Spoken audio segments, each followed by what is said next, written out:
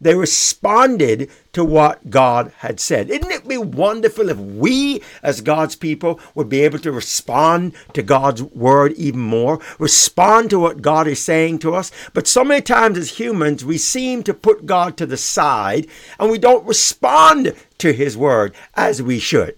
And we have been called by God to respond to it. And when we act upon it, the word, as he told the children of Israel when they came out of Egypt, was Shema. And the word Shema means to hear, but hear with an attentive ear. So God responded by promises, by saying, I said this, I did this, and it's still going to this day.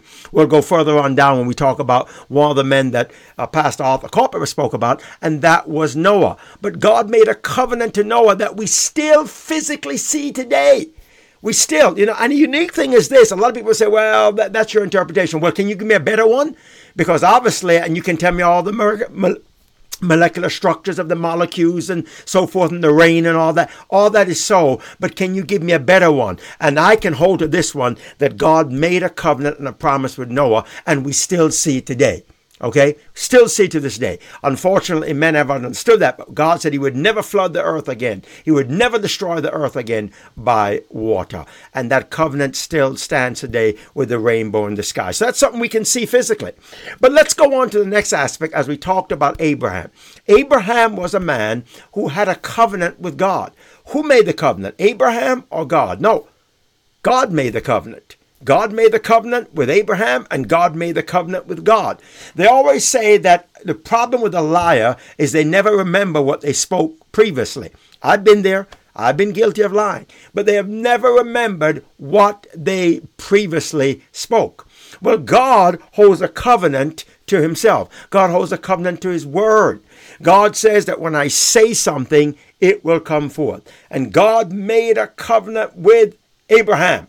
God made it, God kept it, and God kept it by blood. As we said, one of the root words for the word covenant in Hebrew, the root word from the original text is cut, to cut. When I was growing up, a thing when in New York City they used to have is they would call them blood brothers. And I know they still have it. Maybe today you saw many underworld or under crime and figures and czars do that, and drug laws and so forth. But they would cut their hand or cut their finger, and they would join together and would say we have become blood brothers.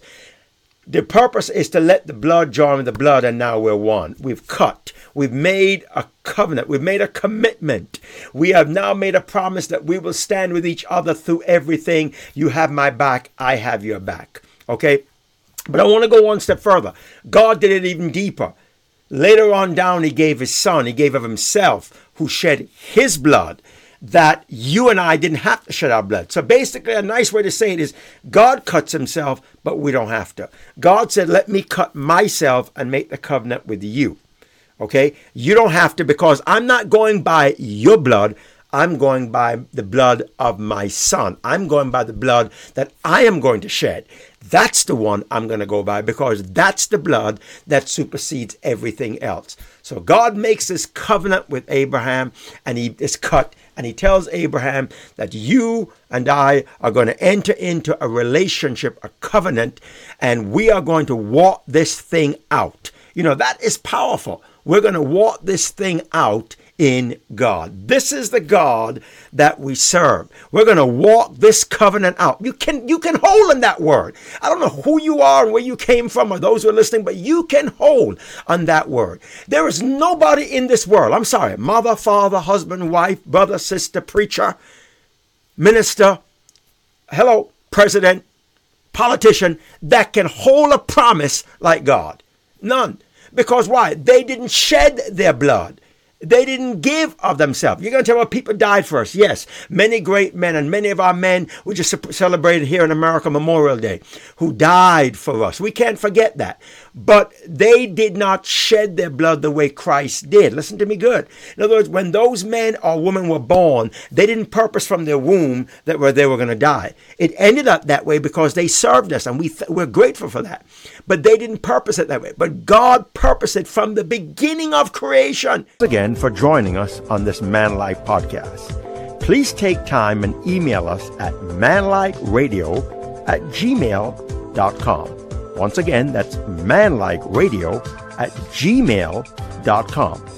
Manlike Podcast is a production of R.N. Boyd Productions and Love Gospel Network. Please seek a qualified professional in the area you need immediate help.